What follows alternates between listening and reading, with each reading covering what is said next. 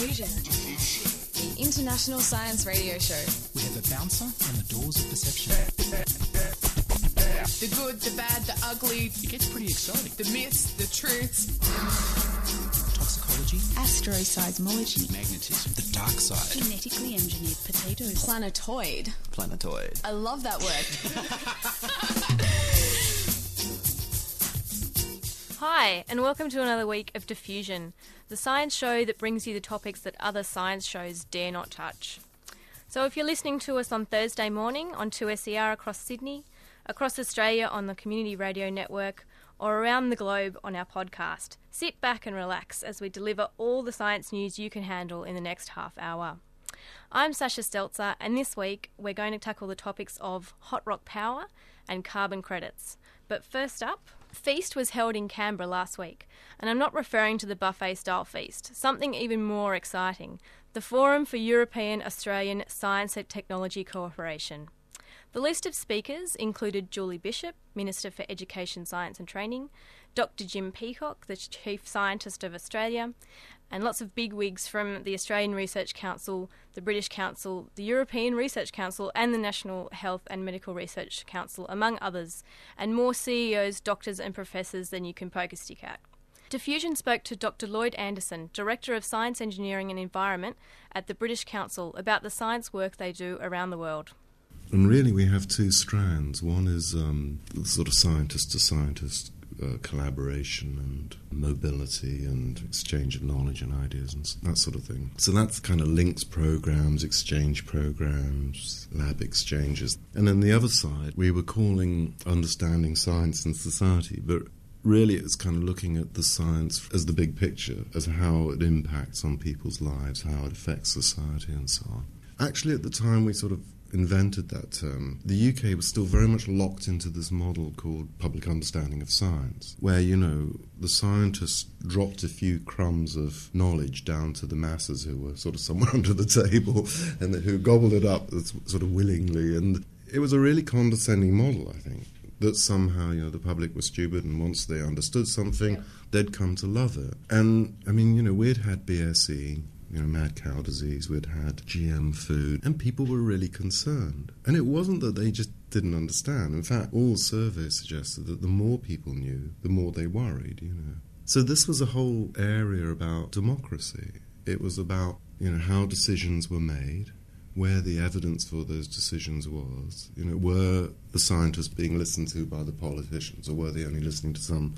So that whole thing about, you know, a democratically accountable science, I thought was very interesting. And we ran a number of talks in different countries around issues like consumer protection and risk and ethics and so on, which we called Towards a Democratic Science and saying. And I remember that this public understanding of science model was under scrutiny in the UK because of the GM crops problem, you know, and the Frankenstein foods and all of that. And so I just thought, oh, let's be brave and just say that actually this model doesn't work and we should be trying something that was much more democratic.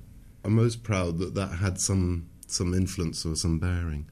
The only thing I'm a bit disappointed about is that afterwards they simply replaced it with the term dialogue. There should be dialogue. And I'm not convinced that that's right either, because just because you set up spaces where scientists talk to public, do the public really get to say anything to the scientists to make the scientists change what they're doing? And in a way, actually, I'm not too sure the problem is with the scientists. It's more with what's done with the science in the public's name. There's nothing wrong with looking at genetic engineering, but if a seed company then decides to use it in certain ways and introduce a sort of terminator gene, and, you know, those are the issues, really. So I'm not too sure having a dialogue is going to get us towards a more accountable process. And, I mean, a lot of it is about evidence-based policy. It's about the way that governments and politicians and so on listen to the evidence that's given to them by the scientists and look for the truth and act on that in those sorts of ways. Because there's so many vested interests at play and that's where I think the public becomes suspicious, really. And what's the general public's perception of scientists in the UK? I mean, they've ranked different types of people. People that the public trusts most are doctors, you know, they're at the top. But scientists sort of are very close to them, sort of something about sort of white lab coats. The media, I have to say, are somewhere very close to the bottom, along with politicians. So in terms of who do they trust, I think scientists have a good standing. The trouble is that I think it's back to this disconnection with society, is that people think, scientists on the whole are honest people, they're neutral and they're independent and so on. But they don't see them as really engaging very much in the social issues. So they sort of stand back in their labs, give out the data or whatever, and that's it. I mean, we've had some interesting ones like the MMR vaccine not long ago, where one scientist is saying, it's linked to autism. Really, I mean, it was about the media being a bit naughty. They wanted to set up a debate, so they had one scientist on one side saying MMR causes autism. They had millions of scientists on the other side saying it didn't. But in the studio, it was a one-to-one, so the debate becomes distorted. Yeah. So that's a problem, but that's always going to be a problem. And, it's always going to be more interesting to see a controversy in terms of two sides of a debate. I think the other thing is, the public do kind of want black and white, so they, given a beef burger and mad cow disease, people want, is it safe? And they don't really want to hear from the scientists, there's this probability, then. So they just want to know it's safe or it's not safe. And of course, scientists can get forced into making statements like, yes, it is safe. And of course, it turns out not to be. In Australia, the public tends to look up to and celebrate sports people, whereas scientists are relegated to being smart and they do good things, but they're not admired in the same way. Is that the case in the UK as well? Absolutely. And I mean, it's not, as a career, it's not attractive. I mean, nobody thinks scientists make lots of money, If you want to make lots of money, you go into the city or you set up in business or whatever. They don't think it's a stable career either, because I think most people know that, they're on short-term contracts. So it's not a very secure future. It's not a future that pays very well. And I think there is this problem, which maybe sets in earlier at school, is that science is kind of unhip. It's interesting, in London, I'm sure it's true here too, you go to the Science Museum, and there are just hundreds of kids absolutely fascinated and enthused, up to about the age of, 13, 14. But they're not enthused in anything. Well, true. but something, something happens then. And I suspect it's music, the other sex, and all these things that become more interesting. And science then is sort of something that geeks do, or it's something, it's really unhip and uncool and... how wrong they are. And it's sort of socially dysfunctional or whatever it might be. And I think actually that's something we've been trying very hard to do, is to break that stereotype. And role models are good if you can get, if you've got engaging like people. Brian Cox. Yeah, absolutely. You get people like that, and they just sort of enthuse another generation, which is great. The only problem I'd say for science communication in the UK is that it seems to be one thing or the other. Either you're a good researcher or you're a good communicator. There's still this problem that somehow you can't be seen to be both. So someone who is a good communicator, by definition, they must be a flaky scientist. I think it's very unfair. I think people can be good at both. As do we. That was Dr. Lloyd Anderson, Director of Science, Engineering and Environment at the British Council, in Australia for FEAST, the Forum of European Australian Science and Technology Cooperation. He spoke about increasing collaboration between the UK and Australia by bringing more UK scientists to our shores. Let's hope that one day UK scientists outnumber UK backpackers. May I have your attention, please? May I have your attention, please? Will the real Slim Shady please stand up? I repeat, will the real Slim Shady please stand up? We're gonna have a problem here. You never seen a white person before. Jaws all on the floor like Pam, like Tommy just burst in the door and we started whooping her ass worse than before. They first were divorced, throwing her over furniture.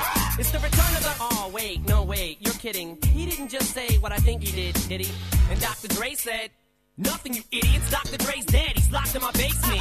Feminist women love Eminem. Chicka, Slim Shady. I'm sick of him. Look at him walking around, grabbing his you-know-what, flipping the you-know-who. Yeah, but he's so cute, though. Yeah, I probably got a couple of screws up in my head loose, but no worse than what's going on in your parents' bedrooms. Sometimes I want to get on TV and just let loose, but can't. But it's cool for Tom Green to hump a dead moose. My bum is on your lips. My bum is on your lips, and if I'm lucky, you might just give it a little kiss. And that's the message that we deliver to little kids, and expect them not to know what a woman's is. Of course, they're gonna know what intercourse is. By the time they hit 4th grade, they got the Discovery Channel, don't they? We ain't nothing but mammals. Well, some of us cannibals, we cut other people open like cantaloupes. But if we can hunt dead animals and antelopes, then there's no reason that a man and another man can't elope. But if you feel like I feel, I got the antidote. Women wave your pantyhose, sing the chorus, and it goes. Slim Shady, yes, I'm the real Shady. All you other Slim Shadys are just imitating. So won't the real Slim Shady please stand up? Please stand up. Please stand up. I'm the Slim Shady, yes, I'm the real Shady. All you other Slim Shadys are just imitating. So won't the real Slim Shady please stand up? Please stand up. Please stand up. Will Smith don't got a cuss in his raps to sell records. Well, I do. So him and too. You think I give a damn about a Grammy? Half of you critics can't even stomach me, let alone stand me. But win, what if you win? Wouldn't it be weird? Why? So you guys can just lie to get me here, so you can sit me here next to Britney Spears?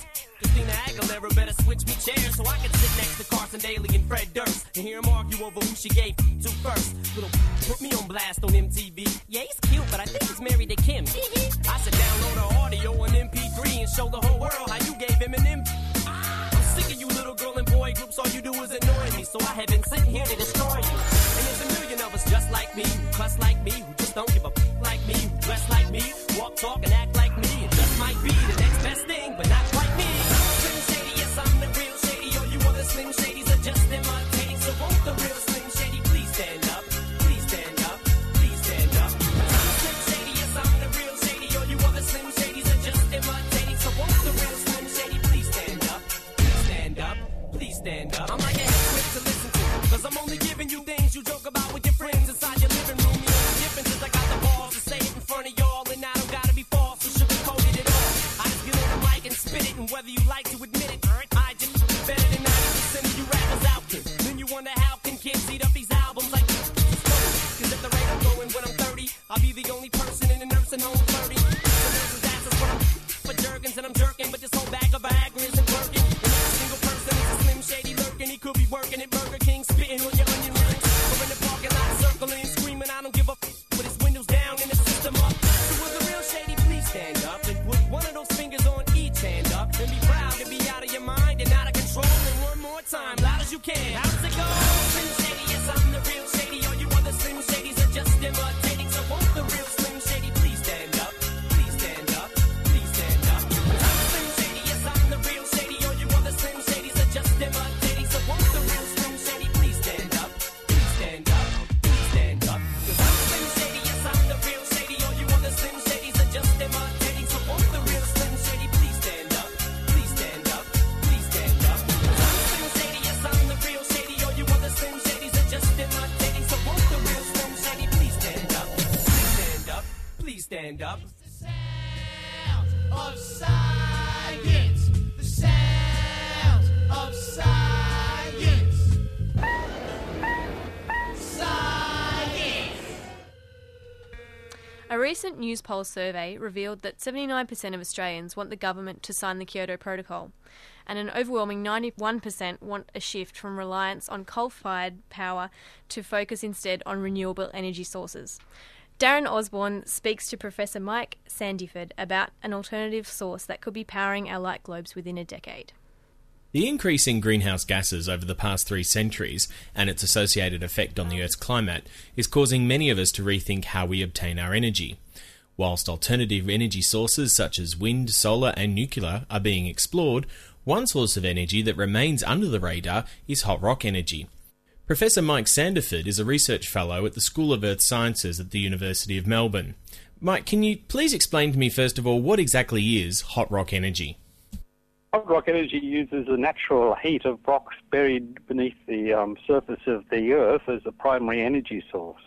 One thing that we know by drilling deep holes in the Earth is that temperatures increase downwards in the Earth, usually about 20 degrees per kilometre, the temperature gradient. So a kilometre beneath the surface, rocks are about 20 degrees hotter than at the surface. But some parts of the Earth, the geothermal gradient is much greater than that, and their perspective for geothermal energy, which we call hot dry rock energy. So how can we use that energy that's trapped deep in the Earth to power our homes? The primary mechanism is in hot dry rock energy, which is distinguished from typical geothermal energy. We use natural steam, which is venting from the ground, typically in volcanic areas, to drive turbines to generate electricity. Hot dry rock uses a different principle, and it's appropriate to Australia where we don't have volcanoes or steam venting from the surface of the earth. In hot dry rock, what we have to do is inject water into hot rock at depth and recover the heated water turned to steam through a process of drilling holes, injection holes and recovery holes or boreholes into the ground, several kilometres deep. And it's the steam we recover from the recovery process that drives our turbines. So is there the potential for hot rock energy to supply all of our power needs? I mean, could it potentially replace all of our coal-fired power stations? Well, there is considerable potential. It does at this stage remain as potential. It's important to know that we have no actual electricity generating capacity at the moment. In order to make it commercially viable, what we have to do is yield more energy than we put into the pumping process. Quite obviously that's the case. And so pumping costs go up considerably the deeper we have to go in search of the hot rock. So in order to make a viable energy source, we need to find areas which have a temperature gradients above about 50 degrees per kilometre. That's more than twice the typical temperature gradient. But large areas of Australia, particularly in northern South Australia, seem to have unusually high geothermal gradients. The reason for that is that there's a lot of natural radioactivity in the rocks, which generates heat over many millions of years, which is now stored in the rocks at depth. One of the great difficulties is making sure that the water we inject in, we can recover as steam from a nearby recovery well. And that's essentially an engineering task which is yet to be solved in a satisfactory way. So is this energy considered clean when compared to, say, coal or nuclear? Once we get it up and running, of course, the electricity that's generated by the process can be used to drive the pumping. And so as long as there's a net energy gain, it's clean. Obviously, in the startup procedures, the building of plants and things like that, there's utilization of existing energy sources, so it's not necessary. The startup is not necessarily green. In terms of its characterization of an energy source, it's somewhere between a fossil and a renewable. In a sense, we're mining the natural heat within the earth. That heat is built up through many millions of years of natural radioactivity in the ground, and we're physically mining it. But the process that we're dealing with is mining such a small quantity of the natural heat in the earth that it'll have negligible effect on the thermal structure of the earth as a whole. You mentioned that it's somewhere between a fossil and a renewable. Does that mean that we could potentially use up a source such as the Moomba area of South Australia within our lifetime or within a few hundred years? Well, in terms of the total heat of the Earth, we won't be using that up, and because the heat itself is being generated constantly in the Earth, it'll regenerate itself through natural radioactive decay of the natural uranium and potassium and thorium that exists inside the Earth. However, an individual resource may be used up quite quickly. The challenge, of course, is to get the water to flow out into the rock over a reasonable volume from the injection well and then flow back into the recovery well over a large enough volume of rock that it doesn't exhaust the immediate heat surrounding the flow path of the water too quickly. Well, there are obviously a number of engineering challenges that need to be overcome. When do you expect to see hot rock energy power stations delivering electricity into our homes? Well, we hope that we can have some of the first ones operating on maybe a 5-10 year time scale. There are companies that are currently drilling in the area of some of the hottest rocks where temperature gradients are up to 60 to 70 degrees per kilometre in the area of northern South Australia around the Moomba gas field. The process there, I guess, is to try and develop the engineering capacity which can solve some of the technical difficulties associated with the injection and recovery of water at at 4 kilometres depth. Professor Mike Sandiford, thanks very much for your time. It's a pleasure. That was Professor Mike Sandiford talking to Darren Osborne about a future energy source for Australia, hot rock power. You can discover more about this research currently being conducted in this area by visiting hotrock.anu.edu.au.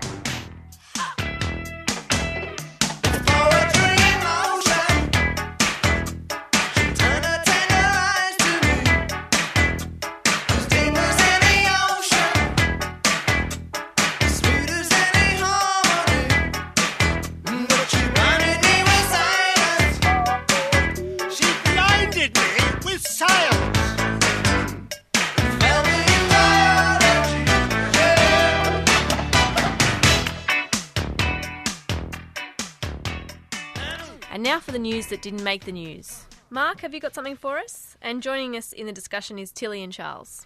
Thanks, Sasha. I've just found a story this week. It's quite an interesting one. A couple in Sydney, instead of putting out a gift registry and getting lots of presents for their wedding, they've decided instead that their guests should give them carbon credits. What are carbon credits? Well, carbon credits are a way of compensating for the amount of carbon dioxide you're putting into the atmosphere, causing, the greenhouse effect, global warming, that type of thing. And they say that they wanted these given to them instead of presents.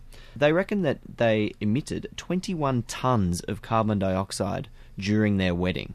And that's just not the couple alone. Half of that is flying the granny all over to Australia from the UK. Grannies. Yeah. One carbon credit costs $21.15. And a carbon credit, what they're defined as, is using electricity, petrol and other resources causes carbon dioxide or greenhouse gases to be emitted.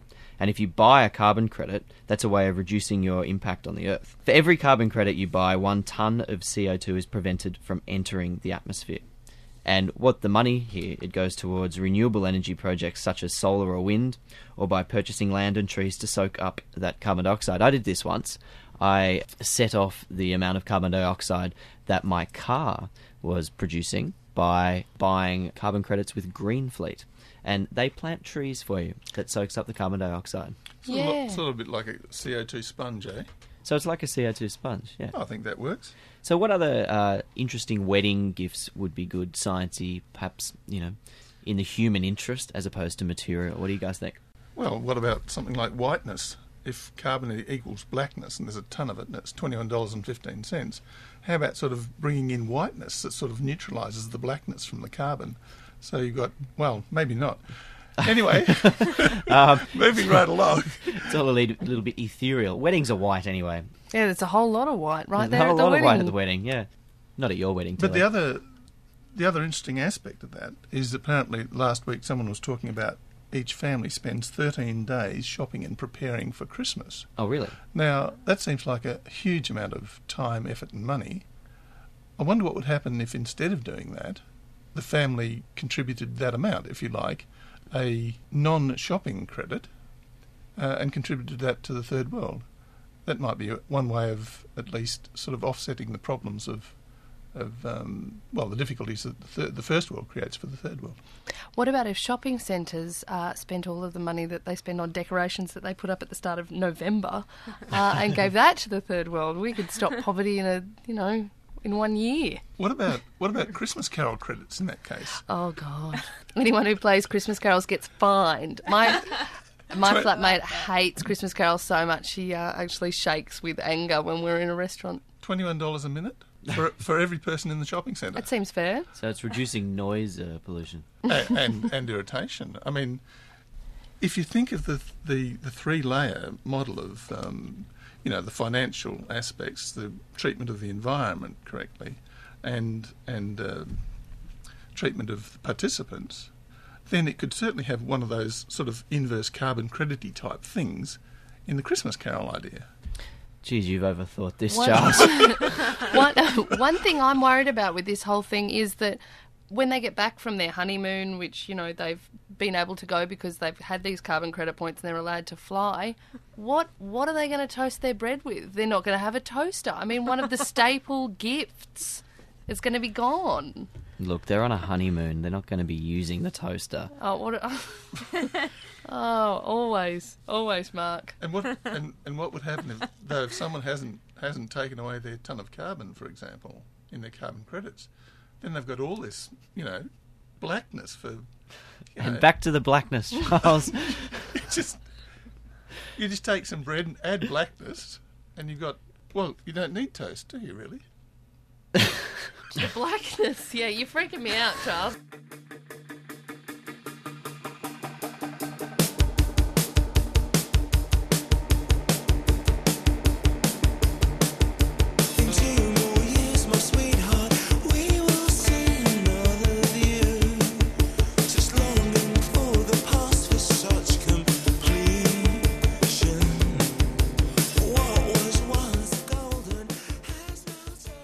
Sadly, it's time for us to say goodbye from the Diffusion Science Radio team. Aww. Diffusion is broadcast by 2SER across Sydney, the community radio network across Australia, and all over the world by our podcasts. Check out diffusionradio.com for our podcasts and more info on our stories. Or if you'd like even more info or just want to say hi, just email us at diffusion@2ser.com.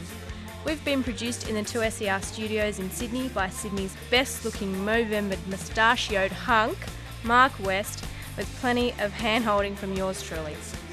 I'm Sasha Stelzer. Make sure you tune in next week for more of the best science you'll ever hear. And we'll leave you now with Block Party. See ya!